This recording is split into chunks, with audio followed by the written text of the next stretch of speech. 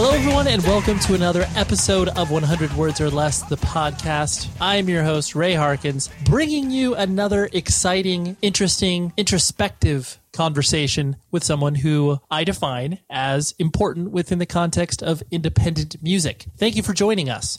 If this is your first time listening to the show, thank you. This is awesome. I just love bringing new people into this little family. I truly do believe that everybody that joins up on this show, usually they don't listen to kind of just one episode. They kind of start to follow along and start to really become engaged in the show. So anyways, if this is your first episode, just come on in. And if this is your 153rd episode, you're the man or woman. The guest this week, I can't even believe I'm saying this because this was a bucket list guest. This is a person that I had put on my list at the very, very, very start of the show. And I was like, yeah, one of these days, maybe that'd be cool. Jim Adkins from Jimmy Eat World, the Jimmy Eat World, and the Jim Adkins. I still can't believe that he was gracious enough to be like, oh yeah, that sounds like a good idea. So I need to give a very, very special thank you to my friend Steve, who promotes shows in the beautiful state of Arizona. I've known him forever. He was able to facilitate this, and I can't thank him enough for that. And obviously, I can't thank Jim enough for wanting to hang out with me for, a good hour and a half on a nice afternoon. So anyways, let's get some business stuff out of the way. I'll talk about Jim. I'll give you some updates on other stuff that's happening with the show and myself and the interview. This month is extremely important to the show. This is our fundraising month.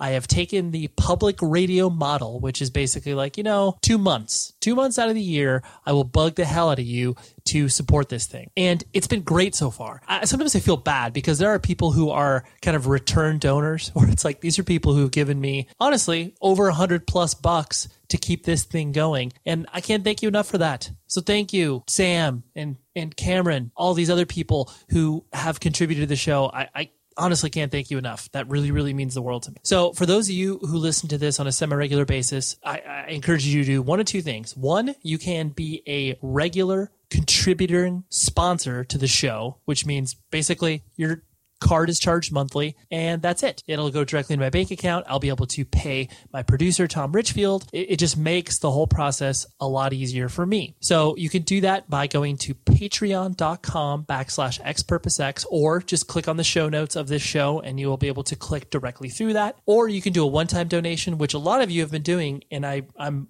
very grateful for that. I don't care what amount you give. People have been giving $1. People are giving $5. Like I said, people have been giving $50. It's amazing. So you can do that by visiting 100wordspodcast.com. On the right side of the page, you'll be able to see a bright yellow button that says donate. So please do that because I want to keep making this thing better for you. I want to be able to dedicate more time to it, more resources, all that stuff. Like I said, even if it's $1 or $2 a month, or even it's just a one-time donation of $1, gives me that confidence to keep moving on. And also this sort of financial stability where it's like, I'm not pulling money out of my kids' college fund in order to keep this going. Because honestly, I'd be doing this no matter what. So, and we're approaching, next month is the 3-year anniversary of this show.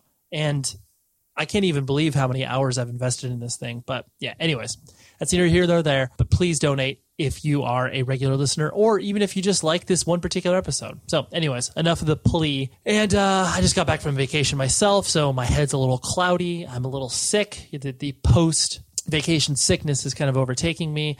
I went on a cruise, and those are awesome. And it was nice to kind of unplug for a minute. So I apologize for last week's episode being a little delayed in posting. Hopefully I will get back into the regular posting of things. And I mean, when I say regular, I mean like on time, like the Wednesday of when I promise you a new show. Enough about me, enough about fundraising. Jim Adkins. Jimmy Eat World is one of my favorite bands of all time. I have a tattoo of their lyrics on my body, and they are a band that, in my mind, really hasn't put out bad music. Pretty much their entire career, with the exception of their very, very first CD, which I own because I found randomly at some record store for cheap. And, that's kind of just when they were, basically a terrible pop punkish band. But that's fine. Every record they've put out since, from Static Prevails to Clarity to Invented, like, their records are unbelievable. I measure my years as being really good if I get a new Jimmy Eat World release. There was a lot loaded into this conversation, and straight up I was intimidated. And not so much because Jim is like a bad interview. I just, it's those insecurities kind of leaping forward where it's like, oh man, what questions am I going to ask him that he hasn't been asked 400,000 times before? And maybe I'm just like too close to the matter and too close to the subject, but I really always try to focus on that when I'm doing the research for these interviews, because I don't want this to just be another interview. I don't want this to kind of be like, oh yeah, here's another thing, going through the motions. How's your new record? You guys writing stuff? Like I get bored just even thinking about that. So let alone even asking those questions. So I had a laundry list of these kind of really chunky questions. And then honestly, about in the middle of the conversation, you'll probably be able to hear the actual break where I kind of threw a lot of those questions away. And Jim and I just started to kind of dig into things. And it was really, really interesting for me to hear his responses on a lot of these things, and just kind of the difference between the outsider's perspective, which is my perspective, and then his perspective, where it's like, oh yeah, like this is kind of what we were doing when that thing was happening. So anyways, without further ado, here is the discussion with Jim Adkins. I still can't even believe I'm saying that. And I will talk to you after the conversation is over. What's wrong, baby? Don't they treat you like they should? Did you take them for it? For every penny that you could.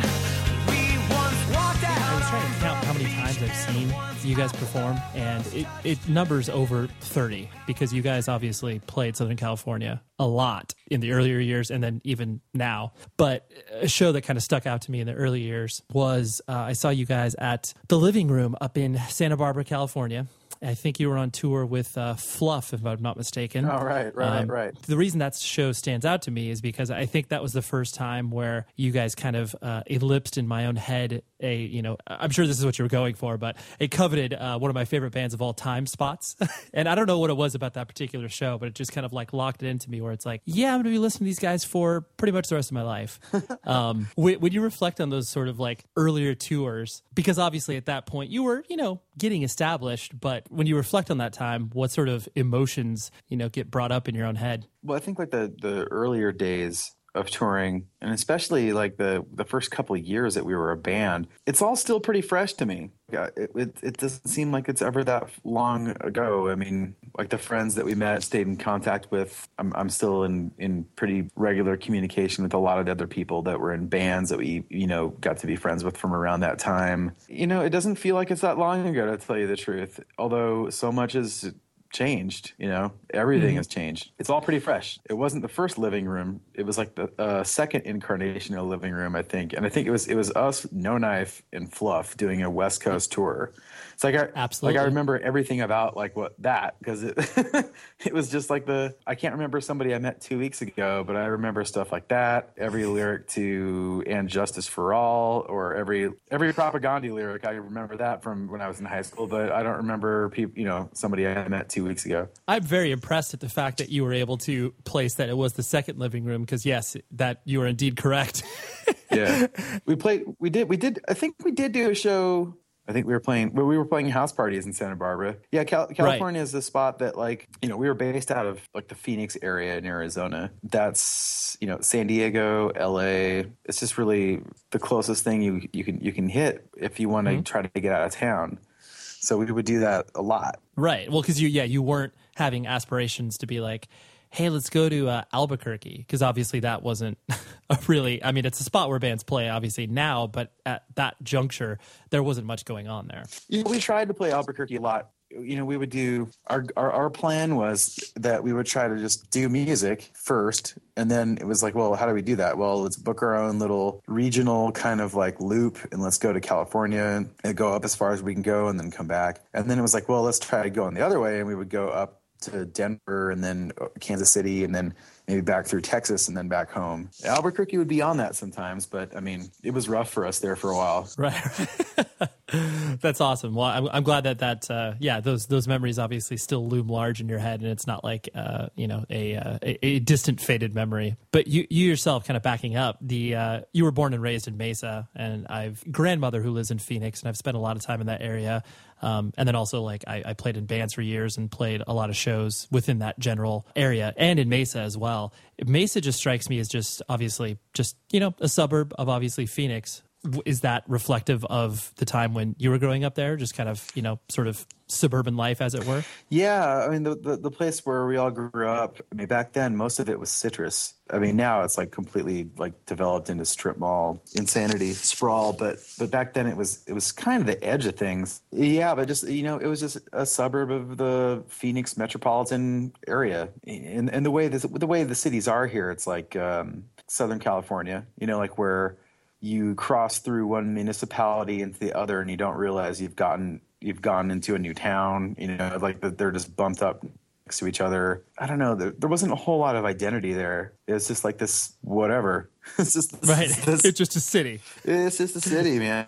And so, and you are the oldest of your family as far as siblings are concerned, right? Yeah. My brother's like 3.5 years younger than me. And so it's just you two in the house as far as. And then what did your what were your parents doing as you were growing up as far as their jobs and stuff like that were concerned? My father's a veterinarian.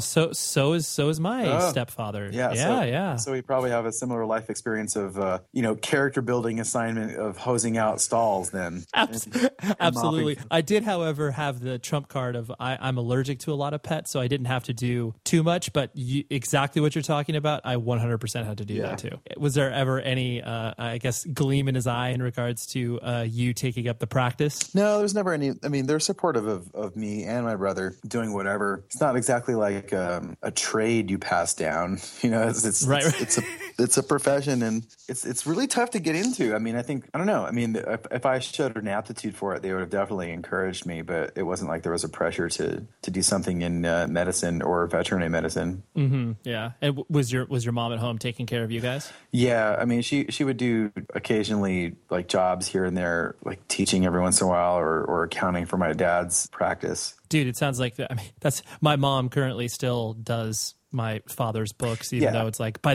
this point he should have hired somebody else, but it's like, all right, I guess she's been doing it for so long. Yeah. My mom helps out with the practice kind of a lot. That's sort of her main thing. As you were, kind of growing up in that area and matriculating through elementary school and stuff like that, what kind of kid did you find yourself being? Were you, super into sports? Were you kind of an indoor kid? Were you, into art? Where would you place yourself? I was average all around. I just explored aptitudes and hung out with whatever group of kids I was buddies with at the time. I played basketball, I skated. I was never like really great at either of those, but I was okay enough to speak the common language with my peer group and get along. Yeah, no, I mean, it wasn't really until high school, it actually was until about junior high that I kind of started mingling with the music people. And so you strike me as the type of person too, like if I obviously didn't know your history and know where your band is from and everything like that, you would strike me as like the sort of quintessential Southern California dude as far as just like man, I'm just kind of laid back and chill. Like it seems like that kind of was obviously always how you were, or is that just something that you've kind of, settled into now? I wouldn't really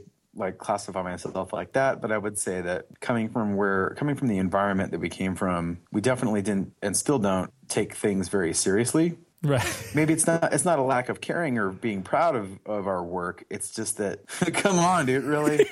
What about the characterization of being kind of a quintessential Southern California person? Like, so would you define yourself as chill, or do you get pretty anxious when it comes to certain things? I think we all get anxious about certain things, but I wouldn't. True. I wouldn't say that. No. It takes a lot to really get me stressed out about an occurrence. Sure. I failed to see the need to expend energy on a lot of things that seem to stress out people. The old adage of "don't sweat the small stuff." Yeah, it's just a lot of things seem a lot smaller to me than a lot of other people. I mean, I'd say that's fair. So then, as you started to, like I said, grow up and kind of form an identity. You've mentioned in previous interviews that sort of, theatrical metal, as it were, was something that you were interested in from like, Quiet Riot and Def Leppard and all that sort of stuff. Was it just the sheer like grandiosity of what it was that they were doing that was like, this shit rules, man? Or was it like just the fact that you kind of wanted to shred in some capacity? I think it was just the MTV aspect of it all. Well, yeah, sure. These guys rule. And was it that was the initial exposure, like via MTV, of just like, wow, that's like like the music videos and everything like that? Yeah, it was just like, the Welcome to the Thunderdome Scorpions video and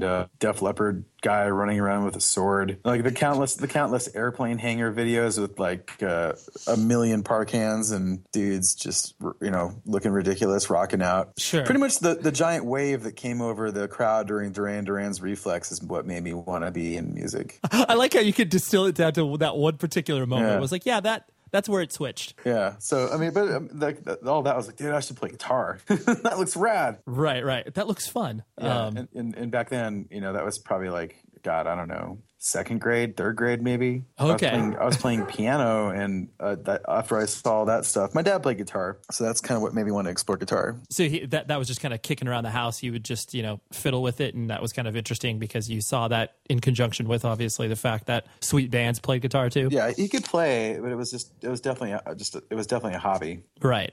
Where did the kind of exposure into more, for lack of a better term, like independent music from, whatever, punk, hardcore, that sort of stuff, when did that start to, infiltrate you? Was it via, high school or friends that kind of existed? Because as an older sibling, you didn't have that older brother kind of being like, yo, here's your starter kit, man. No, not really. I mean, I would pick things up like from the skate buddies that I had. I would pick up some things, Violent Femmes were definitely an early one in there. And actually, I have a cousin who lives in Nebraska that we would visit. All my family's from Nebraska. So we'd go back there for summers and Christmases. And, one of my cousins who's a little bit older than me, like, he's probably the guy who turned me on to like all the Discord stuff and like the hip Omaha local bands. Right. I was gonna say, like, you would never define the cultural hub of being in Nebraska. Like you would travel there to be exposed to DC hardcore. Yeah. No, but that's how it happened. Where in Nebraska? Was it in Omaha? Yeah, Omaha. That's funny that you had to take a pilgrimage, and that was the exposure that you got there. Once your parents started to, I know you mentioned earlier that your parents were obviously supportive of your musical interests, but was there ever any things that you started to kind of bring home that made your parents, cause for concern, so to speak? Maybe Twisted Sister's "Stay Hungry."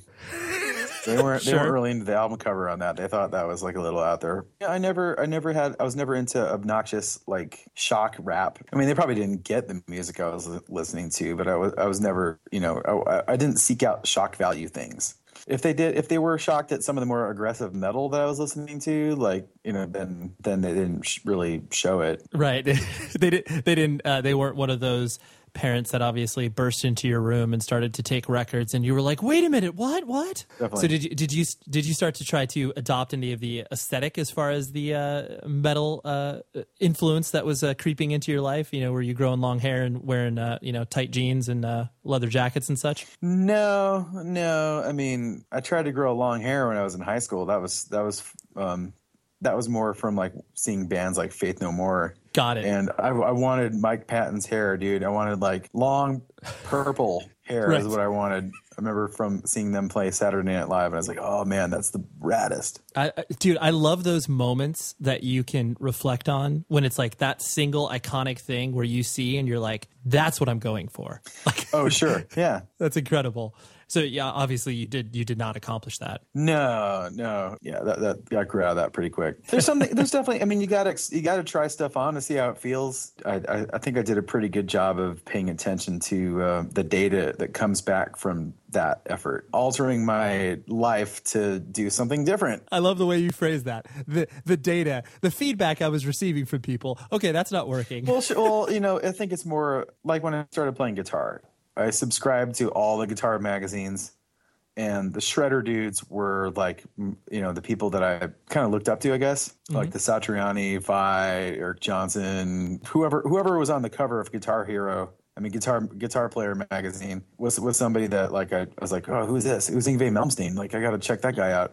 It was sort of like, but I pretty quickly I realized I would never be a player like that. So I had to kind of alter my plan for myself in how I would push myself or challenge myself or my expectations for even pursuing this thing for myself It's like, I'm not going to be that. What else can I do? Fortunately, around that time, I discovered like the indie stuff that was floating around, and that just kind of spoke to me. So, and it seemed like more attainable. Yeah, you could kind of reach out and touch it, so to speak. It wasn't this, I got to spend 10 years playing this guitar before I even get to a level where I can understand what these guys are doing. Right. And so this is something that's kicked around my head, where just because obviously since Jimmy Eat World has you've existed for so long, is technically Jimmy Eat World like your first band?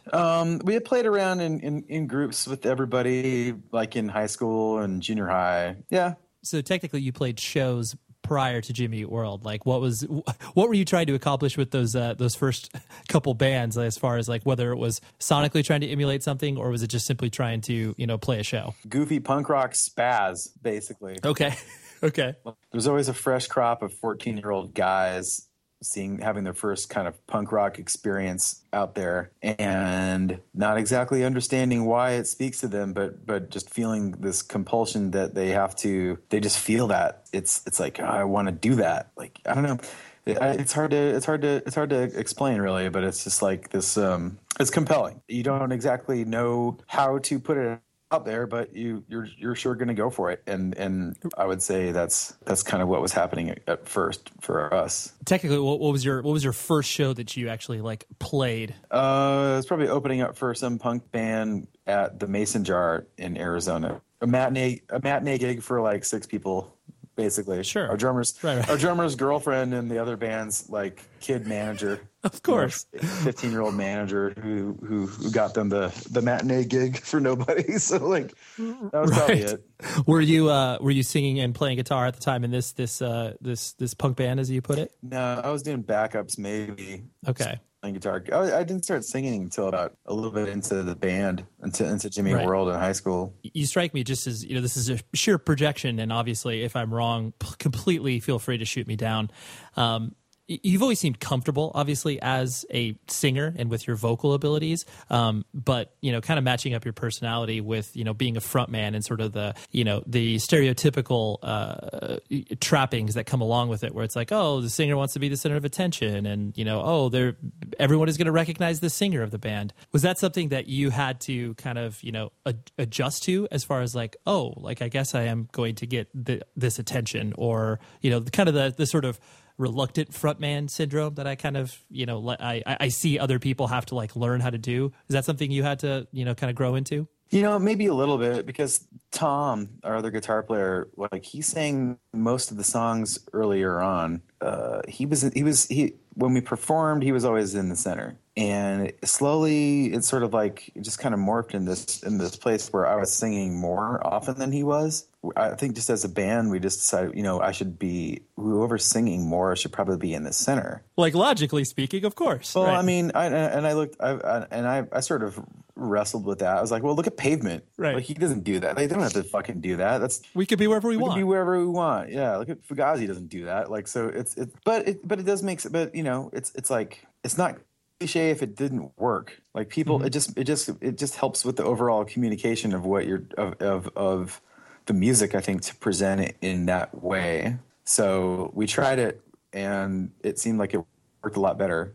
We had a guy that was on the road with us helping out selling stuff, and he was like a little bit older than all of us, and he was like he had my back on it. Like, I didn't fight it, but I was not vocal about it, but I was definitely like, why do we have to do this? He was like, no, it works. I was like, oh, okay, whatever. I guess I can't fight this. It's just what it is. Like, I don't. It's just part of playing music that you're out there. Right. That happens to be the case. And singing is, I like singing, and it's the way I think about music. Is a lot of like, singing is a big part of it. Being the center of attention is a byproduct. Obviously, that was never your ego-driven goal. It was just a pure function of how you wanted to express yourself. Yeah, it's just a pure function of playing music that I happen to be the dude who sings. Right. And tell me this too, because I've always noticed this as well, where by default, I think a lot of people turn to the singer of the band as being like the business person, the most savvy, the one that's like booking the shows or doing that sort of stuff. Any of those responsibilities, like on the earlier days, fall on your shoulders? Were you kind of like the hustle guy to put stuff together, whether it's like shows or, finding releases and that sort of stuff? No, our drummer, Zach, he's always been that guy. And no one obviously looked to you towards that. It was like, oh no, that's not Jim, that's Zach. That's his deal. Yeah, that was always his role. You always need at least one person in the band to be able to do that, because otherwise it's, you're herding cats at that point. Exactly. Yeah, one person needs to be like that. Yeah, that's kind of like the side gig for your side gig. Right. Yeah, so you would probably properly define him as like the band dad, so to speak. The band internal manager. Referencing your earlier years, obviously, with the the first full length, and I'm not referencing Static Prevails, the full length that obviously was a complete representation of what you guys were doing as a early punk band. Do people bring that up to you often, as far as like, I can't believe you guys used to sound like this, whatever? I define it as kind of, adorably bad, where it was like you guys were obviously finding your feet as musicians and obviously what you wanted to do musically, but there wasn't any, illusions of grandeur about what you were doing with that first full length. Right. It was just basically high school kids making music that sounded like their record collection. Right. That was, and the loftiest goal that we ever had was actually recording it. So it was kind of like, that's what you achieved get. Your goal. Right.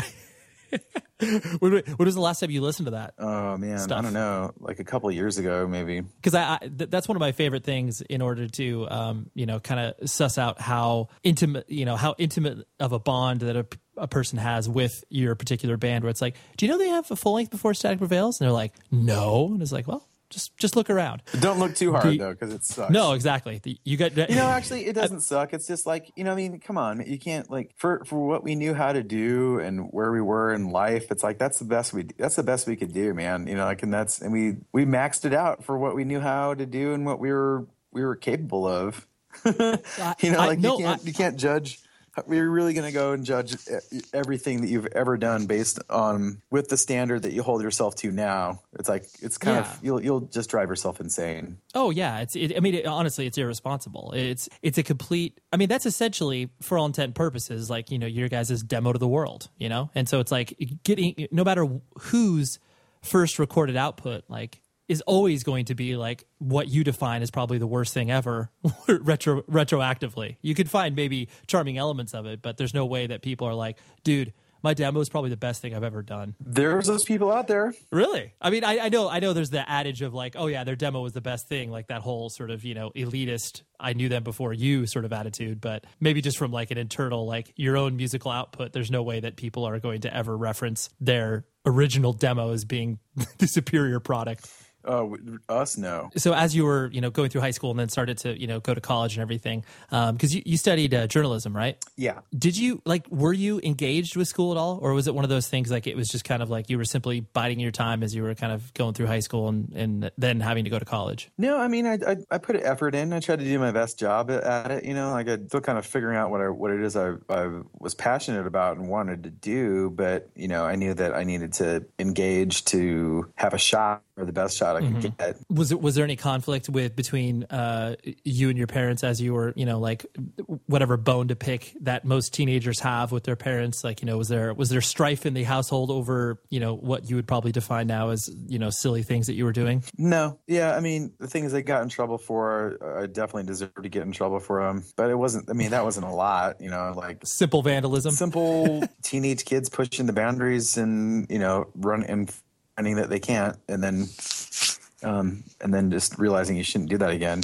It's pretty boring, pretty average, nice, supportive growing up. Which it's nice because obviously there's that whole arena of people that subscribe to, art is only created through absolute pain and, anger and frustration, which obviously there's an element to that. But I've always subscribed to the fact that it's like, well, yeah, happiness is an emotion that's just as powerful as sadness. So that can be, you can be creative in that space too. Well, it's about being honest. I think that's what translates. It's kind of like if you can find the honesty in that, then it doesn't. There's going to be somebody that would probably pick up on it. I know in other interviews you've spoken about having I'll use air quotes here, a production company in college where you started to put on shows and start to bring bands from out of town and stuff like that. Was that surely a function of I have a band so I can book these shows and we can play it, or was it were there other desires attached to it? No, that was just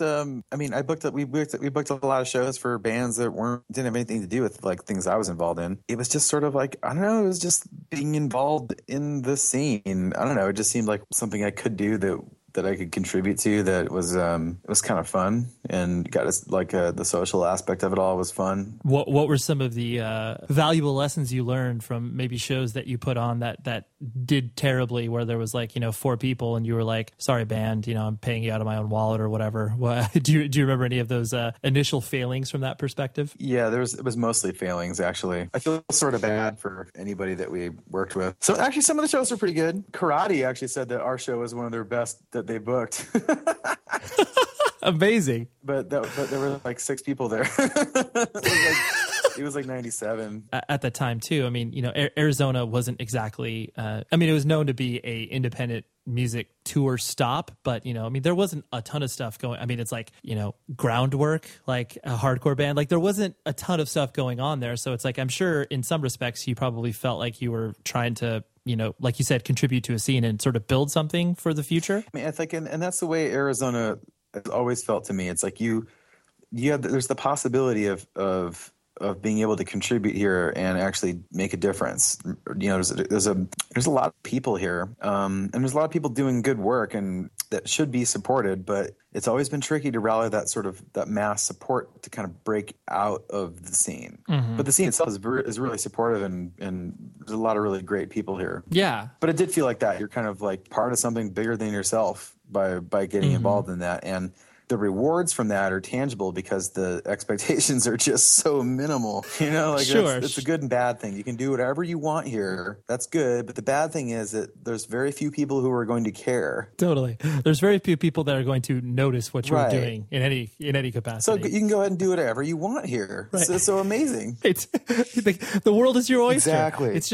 It's a very small world. It's going to be very hard for anyone else to care. And so, as you guys obviously started to, play out and you started to, gain some notoriety. And then obviously you guys, you got signed to Capitol, and, you've made it clear that it was always one of those things where you always felt like, why are we given this opportunity?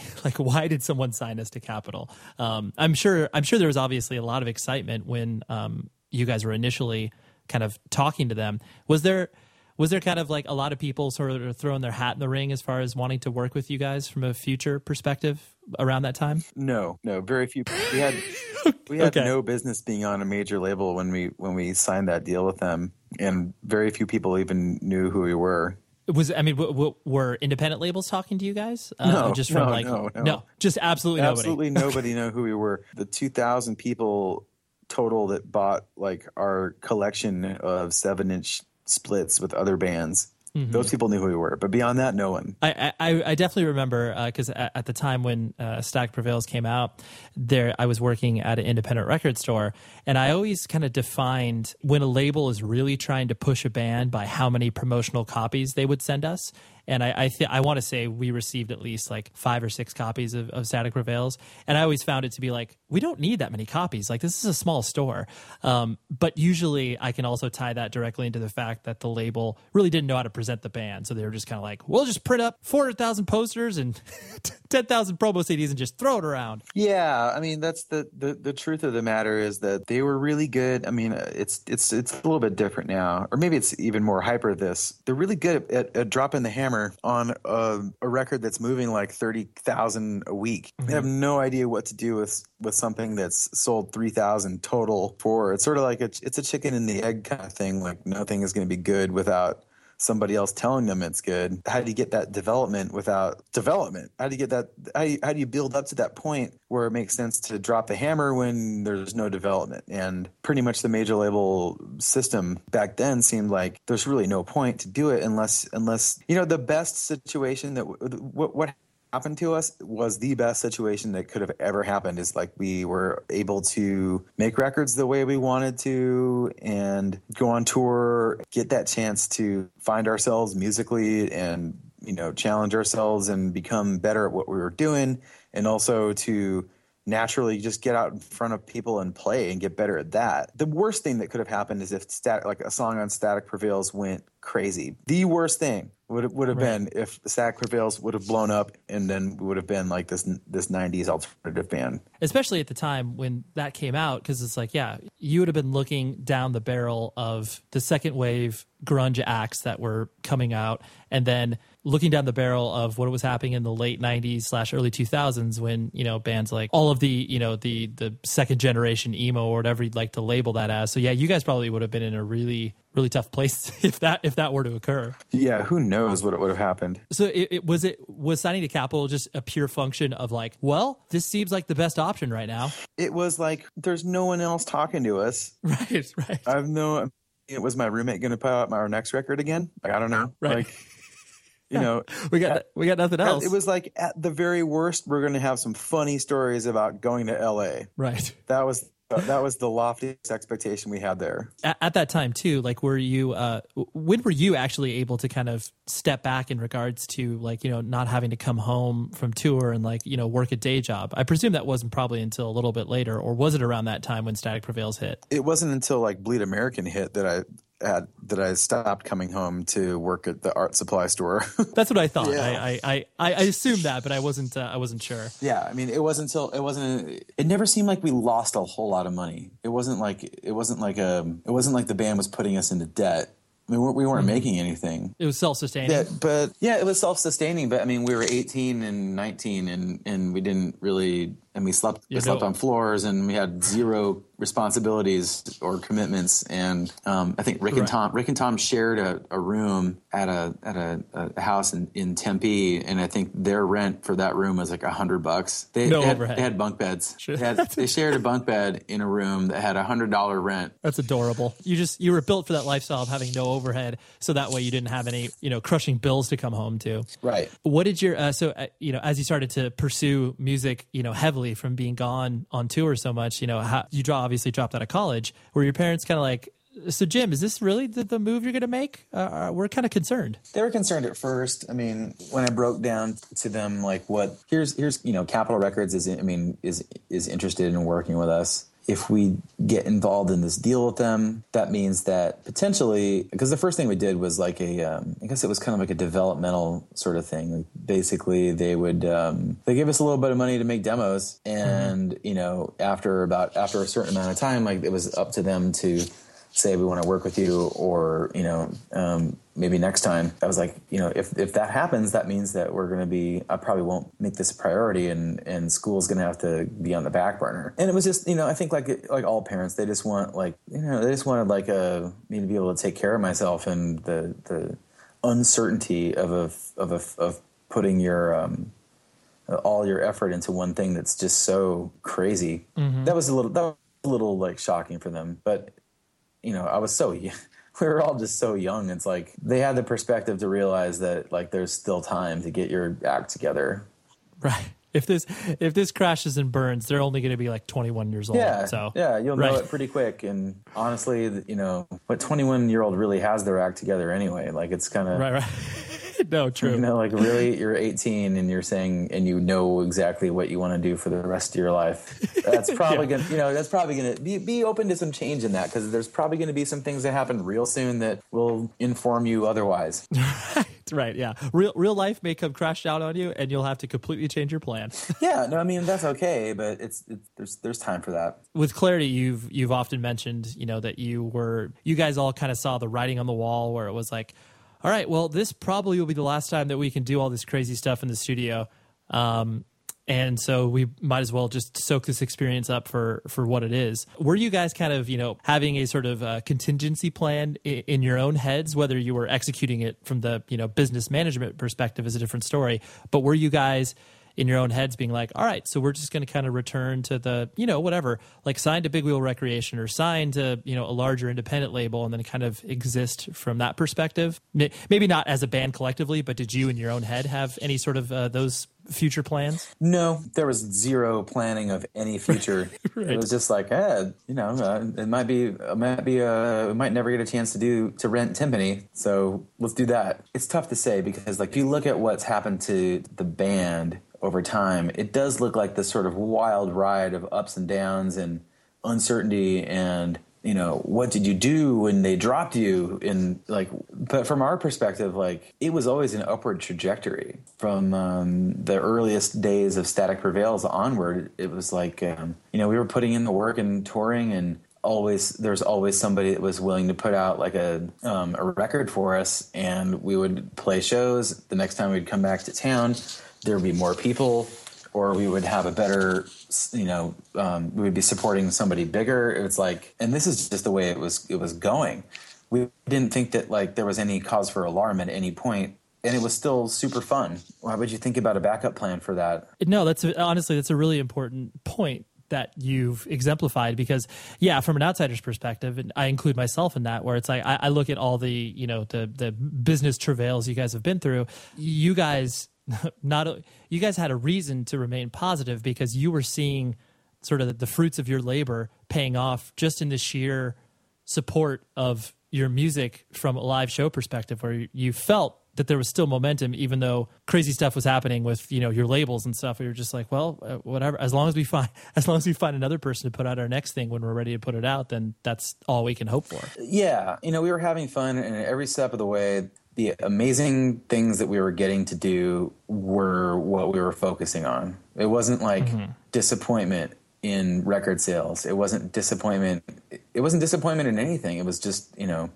sort of steady as she goes. It was just pinch yourself. Like, can you believe we're doing this the entire time? There's not room to get bummed out on what you're missing if you're constantly stoked on what you have.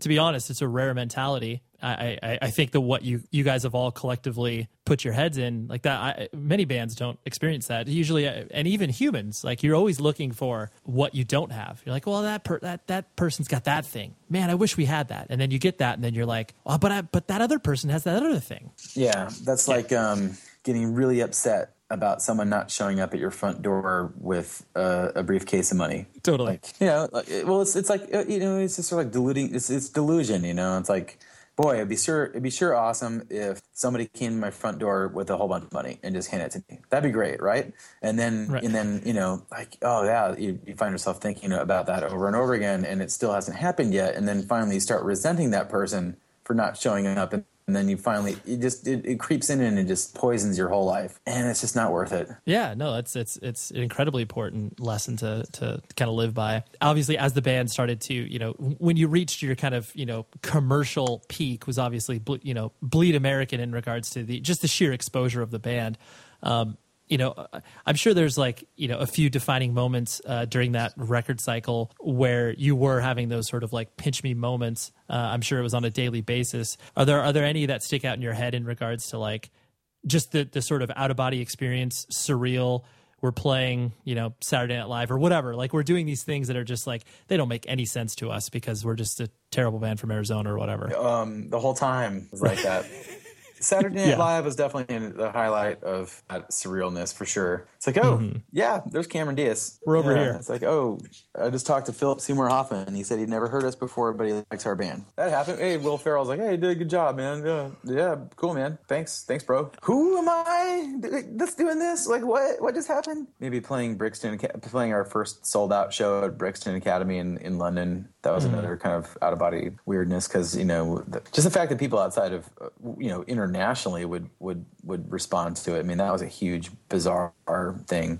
At the time all that stuff is sort of happening, you're just kind of going with it because it's insane. It wasn't. Right. It wasn't. You have no time to react to No, anything. it wasn't until I feel like long after we got off the road and started working on the Futures album that any of it sunk in. Right.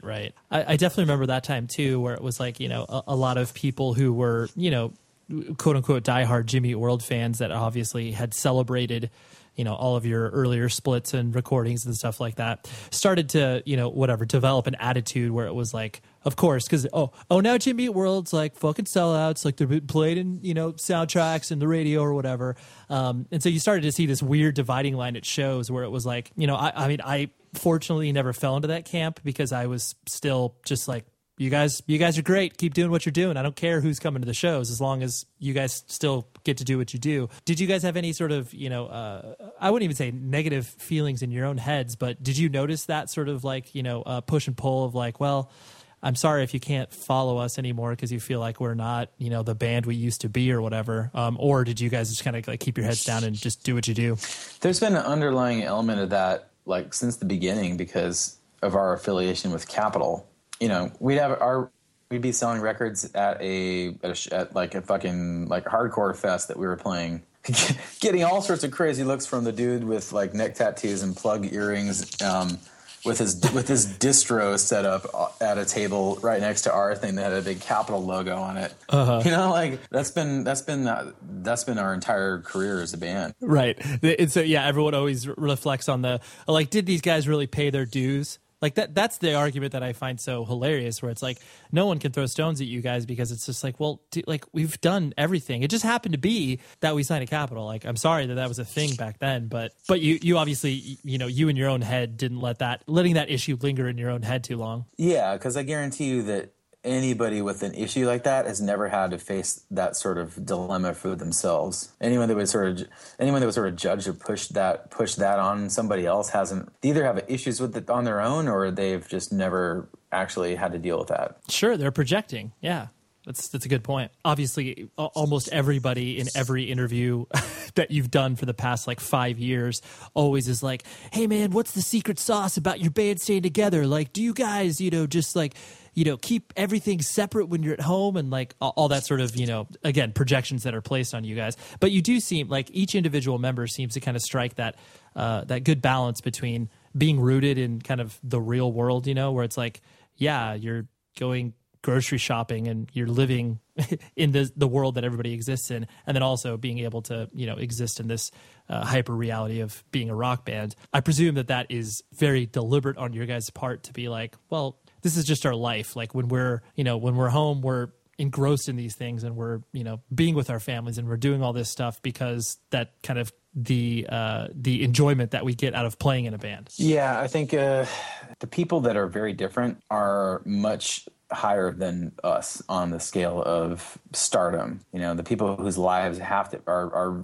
when we were doing gigs opening up for Blink-182 and Green Day, when Bleed American was starting to get some juice, it was like, those other people in the other band had security. They needed it because they would get mobbed everywhere they went. And I don't know exactly why it is, if it's just the way we've public image that has kind of like always followed us around, or our desire not to necessarily chase a public image at all. But now I get recognized sometimes like at concerts because in like local sometimes, but it's like no one knows who we are. No one cares who we are. Like our lives are normal. Like, well, it's funny. I'm not gonna lie. This was definitely this is a really nerdy thing for me to admit. But again, like I mentioned earlier, it's like my grandma lives in Phoenix, and I 100%. This was like, I don't know, a Thanksgiving two ago.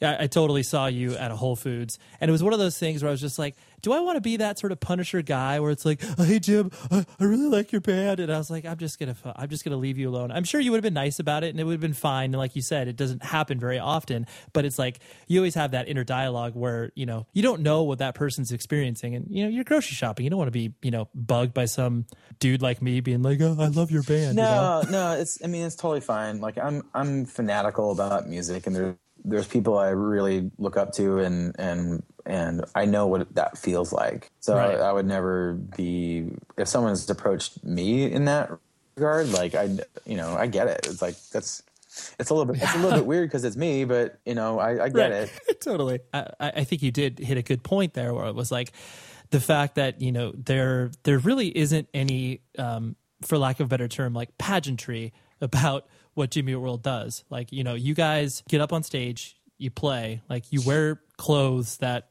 you wear the whole day. Like there's nothing about it that screams, unapproachable. Because of that display, people are less apt to be like, oh, there's probably a darkness inside that band, or there's probably something, crazy happening, where it's like, if you guys were obviously, whatever, dressing up like Def Leppard, there would obviously be a lot more to talk about. Exactly. The whole train wreck aspect of what we do is just completely diffused. Like it's a non-starting conversation. There's not going to be, there's no juicy like story there that people can run with. And that sort of confounded media for a time. People were scratching their heads with us about like, where does this fit in? Like, do we put them in Us Weekly? No, we can't do that. Where do we put them? I don't know. 4 dudes. How am I going to sell this? It's been a hindrance. That's been, looking back on things. It held us back somewhat. That there wasn't like that we suffered from the collective soul syndrome somewhat. I think that's probably the first time that word has been spoken. The collective soul syndrome. I love it. Yeah, that's gonna be my new band name, Collective Soul Syndrome. You should actually just take your solo act out like that. Yeah, it's perfect. But you know what I mean though. It's like if you start chasing the approval of some uncertain listenership, like that's just, it doesn't seem honest. And yeah, it might buy you a little bit of extra story time, but it's not, you're going to build, I don't know. We've been able to do exactly what we want for over 20 years because we were just honest about who we were, what we liked, and how we as music fans want to present what we do as music fans ourselves. And we've just kind of stuck to that without any sense of trying to chase like a look or an image, sound. It just resonates longer. And that's obviously why, I'm just using myself as an example because I could speak from experience where it's like, when I got into you when you were, when I was 16 years old or whatever, that's why I can still genuinely like what you guys do, because you are a quantifiable commodity in the fact that your next record is going to be different, but not so different as to the point where it would be like, oh, dude, like now you guys are, like a heavy band, like you're not making these drastic departures that alienate people. All you're doing is just building on your sound and refining it, Yeah, we should totally make a Biohazard record next. Right. I don't see why you can't release some version of a hardcore / heavy music project that you guys do on your own. Yeah, we got the metal kid inside of us all. Right, exactly. Like our demographic, I think, like guys our age, like there's going to be, you just have, I don't know anybody, any guy my age escape their youth without like a really intense metal phase. Oh, absolutely. I think it's kind of like a rite of passage in a way. There's 2 last things I want to hit on before I let you go was the fact that you guys are all still, located in Arizona and you all live there.